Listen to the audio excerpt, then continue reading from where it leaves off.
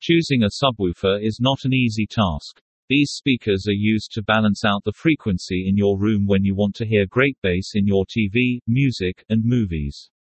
They are also typically chosen because the greater physical size makes them ideal to fill out your home theater or living room when it comes to listening to movies. Keep reading to get full of information on how to choose a subwoofer. About subwoofers. Powered subwoofers. Self-powered subwoofers are the most popular. They have a built-in amplifier. Powered subwoofers can provide volume, gain, and other controls that can also be adjusted from the home theater receiver. A powered subwoofer must be connected to the sub-output of a receiver. You don't need an additional amp between the subwoofers and the receiver.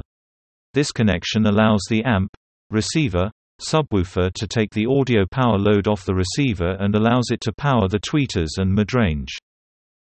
Passive subwoofers. An external amplifier powers the passive speaker in the exact same way as other speakers in your system.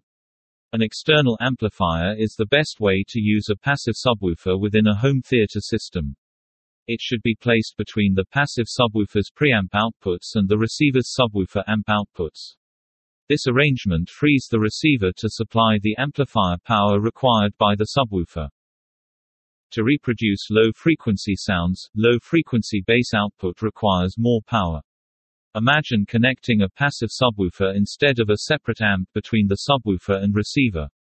The receiver must produce enough power to sustain the subwoofer's bass effects without draining the amp. The power required by the passive subwoofer, the size of your room and the amount of bass you want will all affect the subwoofer power output. Ports and passive radiators. Subwoofer enclosures may have an extra port to force out air. This increases bass response more effectively than sealed enclosures. To increase efficiency and precision, some enclosures have a passive radiator instead of a speaker. Passive radiators can be either a speaker without the voice coil or a flat diaphragm. Passive radiators react to the air being pushed by an active subwoofer driver, rather than vibrating directly from the audio signal. The passive radiator works in conjunction with the active driver to increase the subwoofer's low-frequency response. Subwoofer placement. Because the subwoofer's low frequencies are not directional, it can be placed wherever it makes the most sound. The best placement will depend on the room's size, floor type, furniture, and wall construction. A subwoofer's best position is usually in the front of a room, either to the left or the right of the main speakers or in the corner of the room. Tip: most home theater receivers have two subwoofer outputs. This allows you to connect multiple subwoofers. How to choose a subwoofer. 1. Sound quality. Everyone wants to know if a subwoofer will improve their bass. A dedicated subwoofer will make your bass sounds better, regardless of how much you spend. You'll notice a deeper, meatier bass. Subwoofers were specifically made to boost the low end and work well in both movies and music. There is one thing you can be sure of when choosing a subwoofer. While the sound quality is essential, it's not what's most important. We wouldn't advise you to spend thousands or even thousands of dollars on the loudest subwoofer possible. You need to take into account factors like frequency range, size, and power output. It's not about having the clearest bass, it's about having the best bass. This means that sound quality is not something to stress at this stage. 2. Size of subwoofer. Subwoofers can be described as boxes that fit under an end table. There is usually a large driver inside, which makes the noise. Also included is the amp. A driver must have enough space behind it to be able to function at its best. A 12-inch driver should have a large box, while an 8-inch driver might have a smaller one. Bass waves can be very long, so drivers have to work hard to create bass waves that you can hear. You can achieve this by using a larger driver, which is common at 12 inches. However, you can also find 15-inch drivers. Some models feature multiple drivers. Although two 6-inch drivers cannot equal one 12-inch driver, they will almost always perform better than one 6. You can also go the other way, with lots of power. The power must go up as the cabinet and driver size decreases. If the sub had more power, An 8-inch sub could still sound as good in a small box as a 12-inch sub in one. Read more. What size subwoofer do I need? Top Full Guide 2022. 3. Power and volume.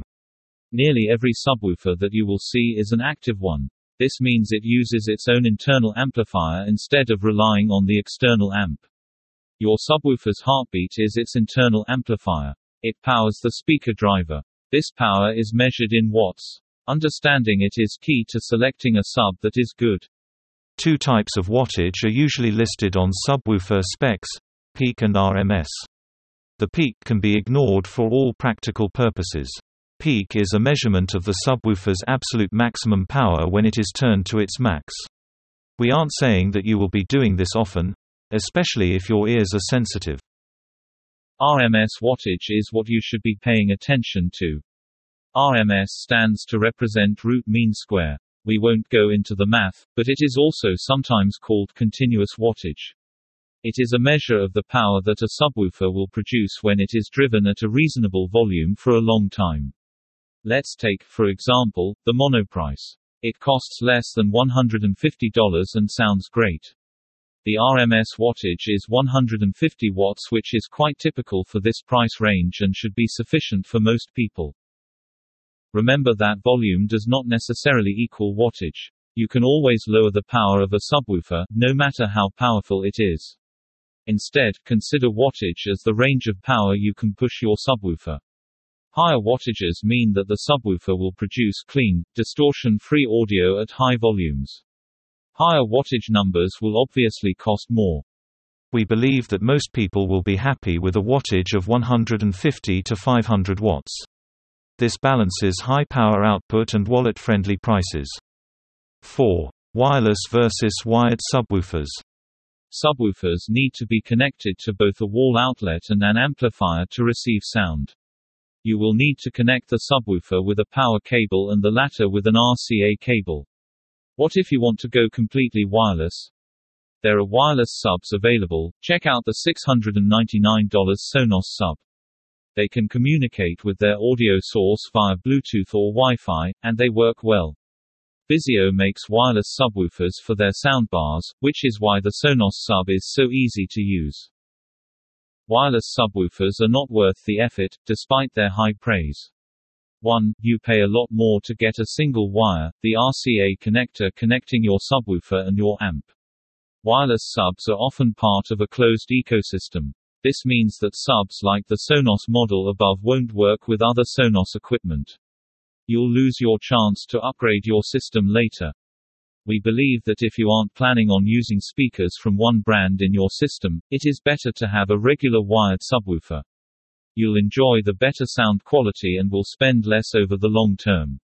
While wireless subs are useful, they have a limited range of capabilities compared to their wired counterparts. 5. Frequency range. Frequency is the measurement of how loud or low a sound is. Frequency can be measured in Hz, Hz, and subwoofers need to be able to understand frequency. A subwoofer capable of reaching the lowest frequency possible is a great subwoofer, as bass notes have a low frequency.